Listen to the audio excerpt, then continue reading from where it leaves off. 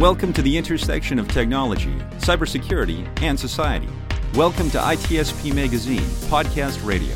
You're about to listen to an episode of Tech Done Different Podcast with Ted Harrington. Do you follow the pack or challenge the status quo? Join Ted as he explores how to succeed by going against conventional wisdom. You'll hear leaders in technology and security tell stories about how they achieve their success by doing things differently. Knowledge is power. Now, more than ever. CrowdSec, the collaborative and open source cybersecurity solution. Analyze behaviors, respond to attacks, and share signals across the community for free. Let's make the internet safer together. Learn more at crowdsec.net.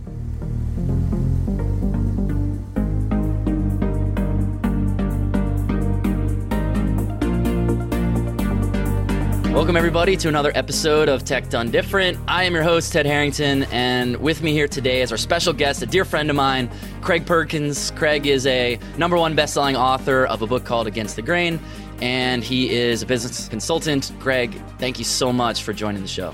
Thanks for having me, Ted. It's an honor. I've been counting the days until I can have you on this podcast, as I was lucky enough to sit on the sidelines and watch you writing your book and go through the journey. And then the book comes out, and then it immediately, skyrockets to #1 bestseller. I was really happy for you to see that happen because I think the message is really cool. And here, this show is about helping people think differently. You wrote a book that is literally how to think differently. So maybe you could just give the quick, 10-second introduction to why did you want to write a book called Against the Grain? It really started because I think there's a lot of people who took the path I did early on in life and, listened to society or their parents or teachers, that basically said, the way to succeed in the United States is to, get straight A's in high school, go to the best college you can go to, pick a major with the highest, potential income and status, graduate, get a job with a Fortune 500 company, put in your 40 years of work, grateful for the 3 or 4 years of 3 or 4 weeks of vacation they give you, and then, basically build someone else's business and retire after 40 years and hope to enjoy the last 15 years of your life. And I got stuck in that syndrome, but I was lucky enough at pretty early, in my early 30s, to realize that I just didn't want to follow this path. So I jumped out of the corporate America rat race, not knowing what I was supposed to do or going to do, and got lucky along the way and learned a lot along the way. That's why I wrote the book. I'm like, that was a pretty rough trip for me. I'm trying to make it easier for other people who may want to take that entire path I took and getting out of corporate America, or even how best to fit in better in corporate America and still feel like you have some control over your own life. I love it. Yeah, it's really interesting reading the book, and it certainly speaks to that path, like people who should start their own business. It also speaks to the path of leaders, like what should we as leaders be doing to make sure that we're not burning out these, talented all-stars who might want to go do something else. It speaks to people who maybe never want to start their own business, but they definitely want something more fulfilling than the sort of crumbs that their bosses might throw them. So I love what you're doing with the book here. So tell me about this idea. Before we hit record, I was telling you about this moment that I had the other day. I'm reading your book. It's like I'm falling asleep, and then this one sentence slaps me in the face. I'm going to misquote it. I'm going to be terrible, but you can correct me. It was something like, the greatest things you've ever achieved in your life are because you move towards your fear, not away from it. So can you maybe explain this idea of what our relationship with fear should be?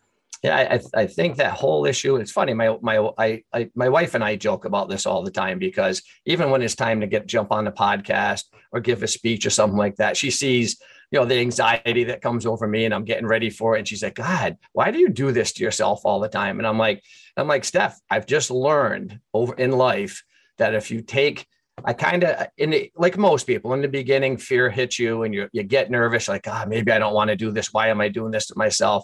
But I've learned to more use fear as the north setting on your compass. And basically, if you come up to a decision and there's a direction you can take that's pretty easy, pretty comfortable, but there's one that really does scare you a little bit.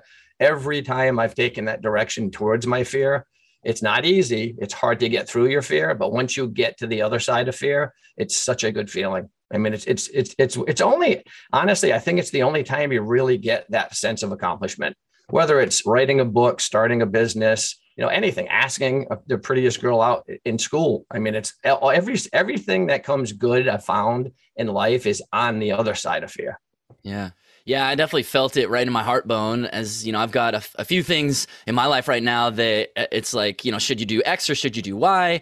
And X is terrifying and Y is easier. And it's like, but I know I got to do X. And hearing this idea of, hey, on the other side of it, you'll be glad that you went towards rather than away from the thing that's scary. I think that's a really powerful idea. I also have the same palpitations or whatever as you're describing. I mean, I give keynote speeches all the time, and every time before getting on, my heart's like hammering and my body's like, hey, we should do anything else right now. Let's go pee. Let's not do this.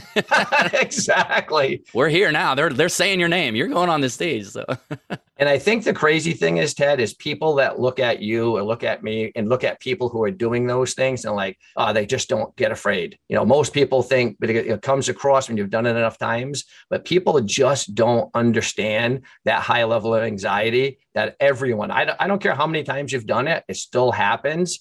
But the difference in people's lives that end up being pretty fulfilled versus ones that just at the end kick themselves and say, why didn't I try anything? Is they don't realize that we're just as afraid as they are. The key is somehow figuring out a way to push through it. And to push through fear, to me, that the way to push through the fear is you've got to be doing something that actually really matters to you. I call it in the book, it gives you goosebumps. But to me, it's like the way to get through obstacles, to get over those humps of fear, is you got to be doing something that is really meaningful to you. So let's talk about that idea, because I think that is really powerful, the idea of doing something that gives you goosebumps. So how does one, I guess, identify those types of things? Like, I guess some cases it when you're experiencing it for sure. But this whole, there's advice out there that's like, follow your passion, right? And a lot of people are like, my passion is, I don't know, I like eating cake. So like, how am I going to get paid to eat cake? So how do we do that? How do we think about how do we identify the things that are our passion that we can also make our career? What's the advice there? For me, I kind of fell into it, but I would say for advice for people to go down this one is, I would say start it with, I started it by doing a lot of personality profiles. I did the Jordan Peterson personality, the 16 personalities. And I was just basically saying, okay, what does at least my testing tell me about myself? And then I talked to friends about it, but to me, it's really more about getting back in touch with that voice inside you that knows who you are.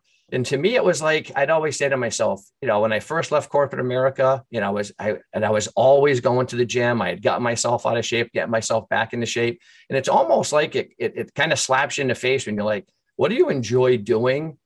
That it has nothing to do with the money. It has nothing to do with anything. You just look forward to doing something each and every day. And it's almost something you would do if you weren't getting paid. And that's how I came upon it way back about buying a gym. Every time I walked into the gym, I was like, wow, I'm peaceful here. I mean, this feels like home. I mean, it's kind of my spot.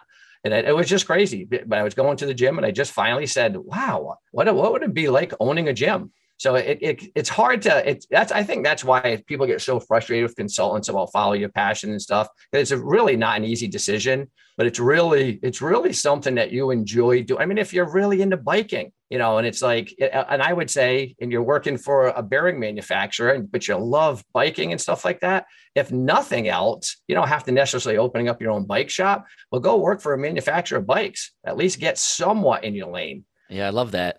I love to run. I love to travel. And so I've often thought about, like, how do I get paid to do that?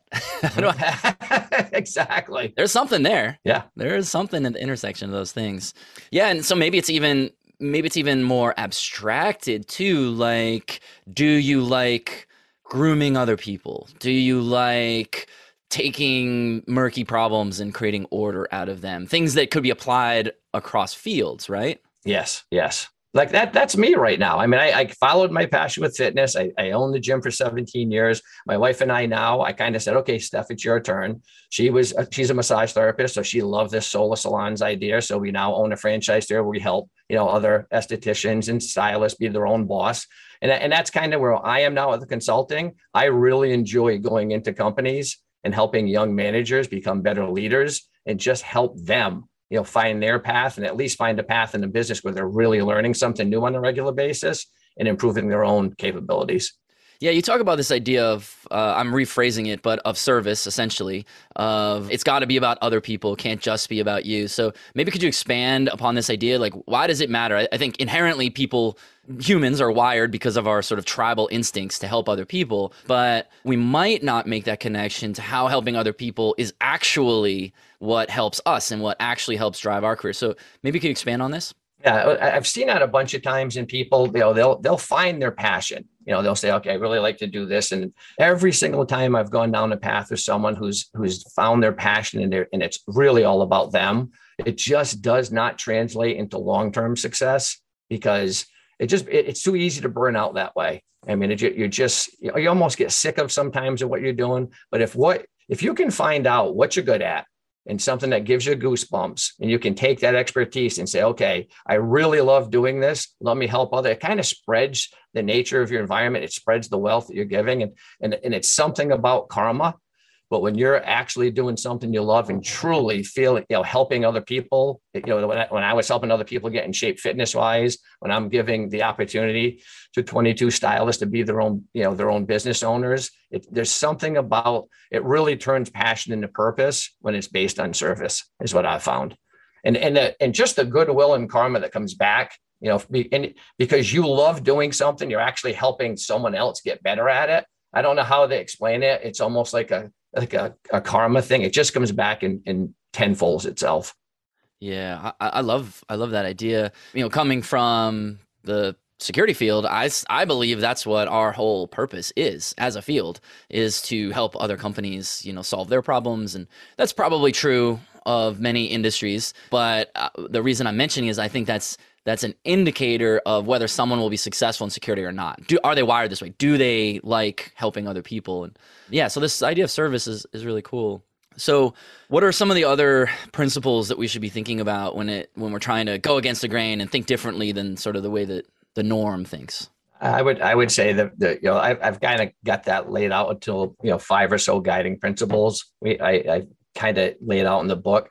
And the first one is you have to start listening to yourself. You have to start listening to your authentic self. You've got to get people out of your life, that are saying, why would you do that? It doesn't make any sense. Or a parent or a teacher or a mentor that just doesn't agree in a direction you want to go when it's the direction you want to go. I think that happens to a lot of us. We are so damn concerned with what other people are going to think of us that we just listen enough and they can actually talk us out of trying to do something that is really what we're meant to do. So the first guiding principle for going against the grain is if you're not listening to yourself, I don't even recommend going down this path because you're going to get stuck. Honestly, you're just going to open the wrong door. There's a door sitting there to your authentic life. But if you listen to other people too much, you're going to open up the wrong door and you're not going to get anywhere. The second step before you can take this path is you better be willing to put work before pleasure. And I see a lot of people have a lot of good ideas. This is what I want to do. I'm a gymnast. I want to open up my own, gym studio or something like that. But every weekend they're binge watching, the latest Netflix. If you don't have the mentality to put work before pleasure. So it's a main thing I'm trying to teach my 12-year-old daughter right now is do your homework before you go out and play. Just get the work done before you play. That's another showstopper. Those are the two things and then at that point, it's what we just talked about. My next guiding principle, number 3, is make friends with fear. Because if you don't, even if you're listening to yourself and you're willing to put work before pleasure, fear is going to be the thing that can stop you in your tracks. So it's and do little things. If you're having a problem with, overcoming fear, just do something that scares you. Do it small at first, maybe an easy little 5K, or something like that. Then it could be all the way up to a Spartan race, but just start doing things that actually give you anxiety. And it's funny, but it's just like exercising, lifting weights, your body adapts to what you do to it. And you'll find yourself being able to overcome the fear a little bit easier each time.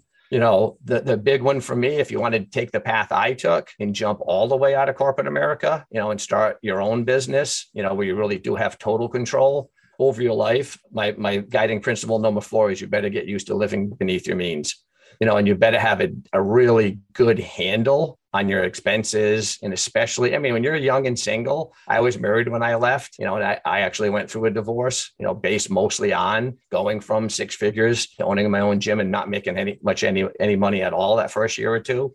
So it's that one is better have a good idea of what it takes to keep a roof over your head and food on the table. And you better have, if there's a wife and kids involved, you better have a good discussion at, what's the least common denominator here? How are we okay if we actually lost the house and had to have a rent for a while? Because this is something I really want to do. If you can't get past that one, that's a dangerous slope to do. And I would say the last big principle, if you've got all these in line, your wife, if you're married, says, yeah, I'm okay. If we have to live, I was lucky, my sex Steph was like, hey, if we have to live in a tent, I'm okay with it. We have a great relationship. I like what we're doing. If we have to start over, it's not the end of the world. So that the next one is you just have to be to persevere in the face of obstacles, because they're going to come. I mean, there's in a crazy thing, I think you probably know, Ted, with everything you're going through right now, is it's a funny thing, but it's like so many people give up right before the last corner. They really do. I've almost done it many a times, and a lot of people actually do. But it's like, that's the key to all of this, is just find something you're obsessed with that you may not even be great at it right now, but you're obsessed enough with it that you're going to get very knowledgeable at it. And there is people that you want to help and do the same thing you're doing. And if you get that obsessed, you can get through all these things. And that's kind of that obsession is what gives you the perseverance. Because everything, when I bought the gym, I ran out of money, had to borrow $35,000 from my parents just to keep the gym going. When Steph and I opened our first solo, it was a horror show. There was we thought the big main drainage pipe was right in the facility, 36 inches down. It was 150 feet away. I mean, so everything with construction got screwed up, but we just keep going. You just say, okay, it's another problem. It's another hurdle, but I want what's on the end. I'm not giving up. I think if you can get those guiding principles somewhat together in your head, and it's not easy, you can succeed. So this idea of people sometimes give up right as they're about to turn that last corner, how can you tell? Is there guidance on knowing how to evaluate, like, hey, it's a little more work versus that's one way to think about it, which you're advocating, versus sometimes it's throwing good money after bad and knowing when to say, you know what, it's time to move on and do something different. Yeah, that one, when it gets to that point, that's why you have to have some good advisors in your life. I mean, everyone needs. There's no such thing as a lone wolf. No one succeeds by themselves. So it's always good to have a good mentor, an accountant, someone, even a legal guy, a lawyer friend if you're in business. It's always good to have someone you truly trust, and they are on your side. They're your biggest champion. So when someone like that says, "Hey, you sure you're going? You should be going here?" That's you have to listen. But the funny thing is, in the beginning, like when it came to Soul and stuff like that with Steph and I was just like, we're all in here. We're all in here. Let's not give up. Let's just keep. And it was so easy. It literally took us over 2 years to find a location in New Hampshire. I was like, this is ridiculous. Let me just go back into the gym business. But it just takes commitment. It really is. It's you cannot give up at the first couple of touches of problems. Right. You're certainly preaching to the choir here. As someone who's in the business of being an advisor, we advise on security. I'm certainly advocating that all the time. Like, hey, get an advisor. Like, doesn't have to be me. Like, you need someone to help you who has that outside perspective and can push you to be better and all that kind of stuff. It's interesting hearing you talk about these principles because they, on one hand, feel like common sense, right? Like, these are the things we got to do. On the other hand, a lot of people probably don't do them. So it sounds like the starting point is people have to have their mind wired correctly that they want to do this. Yeah, they really do. Yeah, there has to be some level of commitment. That's why I always tell people, don't rush down this path. When I got, I kind of got rushed, when I was in corporate America because things changed so much, in my job, and they put me under a new division. I worked hand in hand with the union. I had an open door policy. The new management came in and said, we don't like that. So everything I had done, over the last 7 or 10 years of my career just kind of came undone. Thank God I was good at what I did, and I could easily just hang out a consultant shingle and still keep working. But for most people, this is a pretty long process to figure out. So and that, I think that's what makes it difficult, because if you're somewhat comfortable in a job and the weekends are fun, and it's so easy to just not do this. It's so easy to just say, because it really is, it's a lot of work to go down this path, because it takes more time to get ready than you think. So these principles, as you've described them, obviously we're talking about them sort of in the context of becoming an entrepreneur, but really it's about entrepreneurial thinking. And so as we speak to the leaders or rising leaders who are listening to this show, and we think about guiding them to make sure they're grooming and raising their people so that they can become leaders someday, how do we apply these ideas in that context? So not the advice being, hey, if it gives you goosebumps, leave corporate America, but more like someone's talented in an organization. We want to make sure we cultivate that, we retain them, et cetera. How do we apply these ideas in that context? It's almost the same thinking context, Ted. It's like, when we talk about someone leaving corporate America and going to business for themselves, obviously that label is called an entrepreneur. But I hear a lot now more about, and it's kind of what I do as a consultant right now. It's almost like really trying to create entrepreneurs. And I think that what business owners can do, if they want to keep those great people, the people like me who wanted to be an entrepreneur, I may have stayed in corporate America if it was organized, if they had just let me keep my head, if they had let me run the plant that way I wanted to, if they had let me to, do things, I probably would still be there. So I think company owners have to really start thinking about, hey, if we want to keep those special people who are probably good enough to go and run their own businesses, we better, what I call them when I go into a business, I always say, okay, guys, rearrange your business. I call them entrepreneurial business units. But it's really any product or service that can be reorganized from production right to customer. So at least that group of people can view themselves, this team can view themselves as, okay, we own this business. This is what we're responsible for. We have say. I mean, I'm all about servant leadership. I'm all about, I call it workforce ownership, but it's really about getting your employees to think and act like owners. And some companies, some companies take it all the way to, real company ownership. They actually give them a piece of the business and ownership, but you don't have to go that far. I'm working right now with a self-storage company up here in New Hampshire, Bluebird Self-Storage, and all we're doing is saying we've redone their management. We've created assistant managers who are in charge of 5 facilities each. They have their own customer service associates, facility people, and they're getting the feel. We've gone through a ton of leadership training, team building training, and they actually feel like they're running their own business. And it's exciting. You imagine, I remember when I first stepped foot into self-storage, I'm like, wow, I can't believe anyone would want to come in here and sit here for 8 hours. It can be pretty boring. Yeah, that's amazing. It sounds like what you're talking about is, I'm hearing you talk about autonomy. Is that correct? Essentially, what a leader needs to do when you identify a star, give them autonomy? Yes. So why is autonomy so powerful? Is it because of this? It allows us to scratch this itch of like doing all these things we need to do the way we want to do them? Yeah, and I think it just autonomy allows people, especially if they're good people, allows them to be themselves. It really allows them to show, their personality, their characteristics, their leadership style. What you see in a lot of top-down management companies, everyone ends up being a clone of the CEO. And it blows my mind sometimes how I'll go into a place and the CEO is really not a good leader. And then it's very easy to tell there's going to be no good leaders under him. Because, and I think that's the key. I mean, even if you're not a fabulous leader and you are a CEO of a company, if you can at least understand the fact that people want to be them, they don't want to be a clone of someone else. I don't, and I think that guys like me normally end up leaving big companies because a lot of times big companies are trying to make that happen too much. They're trying to make everyone follow the rules. I like companies, where there's 3 rules, do what's right, do it together, get results. I mean, there's a company I could work for, but they allow you to be yourself. I love it.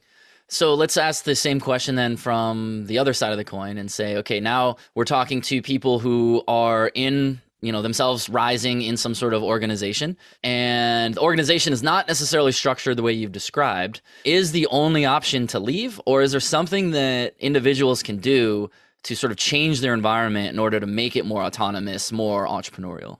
I think it comes down to that upper management, that leadership style up there. I mean, if they are at least open to a little bit of change, and if I was that type of person, I would go to my upper management and say, hey, I just think this would be a lot better run. People would have a lot more fun, a lot more input. I think all our numbers would get better if we tried this. I'm always an advocate of trying. I mean, before I left corporate America, I mean, I had to sit down with my new boss and said, hey, I mean, you're basically asking me to undo everything I've done. I mean, it just doesn't work for me. And he just said, oh, then it doesn't work for you. So if you can run into that type of barrier, I don't think there's much else you can do, unless try and go find a company that has a more, flexible, management style, leadership style. But I mean, I think it's always worth trying to push your ideas from the bottom up. I mean, because you can be a hell of a good leader on the bottom level just as much as you can be a leader at the top level. It also sounds like part of what you're describing maybe could be applied in the interviewing process, right? So you're applying to join some company. We should be asking these questions about, like, talk to me about autonomy and talk to me about the entrepreneurial spirit. How should someone do that? Like, I could totally see an interview that's like, autonomy is important to me. Will I have autonomy here? And the people are like, totally. And then they get there, they're like, what? Not at all. So how could someone ask questions in a way to, like, really get to the heart of whether they would have autonomy, whether it would be entrepreneurial, should they join a new company or even a new business unit within their existing company? Yeah. And honestly, that's what I would say. The first question I think I would ask the owner of a company is, how is this company structured? Is it structured by business unit? So there actually are, measures that say, if we really put our work in, if we really do a great job, it's going to show, and we're going to be able to feel, the team's going to be able to have responsibility and ownership of those numbers. Is the performance management? Are the bonuses, are the reviews, are they based on actual results, based on our business unit? I would think at this point, for me, if I was ever even going to think about getting back into corporate America, it would have to be in an organization where, we run this company as separate business units, and we want people to think and act like owners. And I don't know. I mean, I've been out of corporate America long enough. I'm lucky enough to be in an organization right now with Bluebird where they're willing to do this. Not easy. It's never easy for the managers to change and start thinking this way. But for me, it's like, I think if you can ask the right questions, you're right, in an interview. And that's really how interviews should be. I think they're going to start switching to those type of interviews with this whole great resignation. I mean, look what happened to the economy because we gave people, 16 weeks to work from home. Things have changed. It's really refreshing hearing you describe what you're describing. I mean, the mission statement in my company that we collaborated on across the whole company for many months to actually put into words what our ethos is. Everyone was kind of following the same ethos, but writing it down was a challenge. And there's a part in there that is exactly what I'm hearing you say, and it's reject conventional thinking. Like, that's part of our mission, is whether it's the way we look at the industries we serve or the way that we recruit people or whatever it is, we just want to say conventional thinking, let's identify it and then reject it. And that's what I'm hearing you describe. And that's awesome for you, Ted. And the only other thing I would say is, looking for a potential job, or even within your organization, is just try and keep the layers of management shallow. Don't have the top people, 5 levels away from the person actually doing the work. That's how I've seen. That's how a lot of problems start in companies. It's almost better to have too many people on the level of management on the org chart answering to the boss. It's almost, I'd rather see 11 across there than 3 and then 3 and then 3, which, it's just, I don't know, just what I've seen. I love flat organizations. Yeah. Well, you're preaching the choir. Yeah, that's what I mean. It's nice talking to someone who actually sees it the right way. Yeah. Well, Craig, it's been awesome chatting with you, as it always is, but especially about this topic area. As we wrap up, is there anything you want to leave with our audience before we go? No, I would just say, I've just started my new website, craigaperkins.com, where people can grab the first chapter free. And I'm really excited I just started a newsletter, weekly, bi-weekly. I've been pretty good about it, so far, called the Sunday Scaries. And it's basically for people, who go to bed on Sunday. And I cannot believe the number of people, the responses I'm getting from people saying, I can't believe you're explaining exactly what I do every Sunday night. I go to bed and I'm like, oh shit, here comes 5 days I'm just not into, and I'm actually nervous. I actually don't feel, I'm like nervous to get up and go to work on Monday. To me, God, it's awful. I just can't believe how many people go through life like that. So it's kind of my mission to try and reduce the amount of Sunday scaries I can. It's a terrible way to live in life. When you get to be my age too, it's like life's way too short for that. I love it. What a good note to end on. Craig Perkins, best-selling author, business consultant, and dear friend. Thanks for being on the show. Thank you, Ted. I appreciate it. For everybody else, if you want to learn more about what Craig's up to or request to appear on the podcast yourself, just go to tedharrington.com, and we'll catch you next time. CrowdSec, the collaborative and open source cybersecurity solution. Analyze behaviors, respond to attacks, and share signals across the community for free. Let's make the internet safer together. Learn more at crowdsec.net. We hope you enjoyed this episode of Tech Done Different podcast with Ted Harrington. If you learned something new and this conversation made you think, then share itspmagazine.com with your friends, family, and colleagues. If you represent a company and wish to associate your brand with our conversations, sponsor one or more of our podcast channels. We hope you will come back for more stories and follow us on our journey. You can always find us at the intersection of technology, cybersecurity, and society.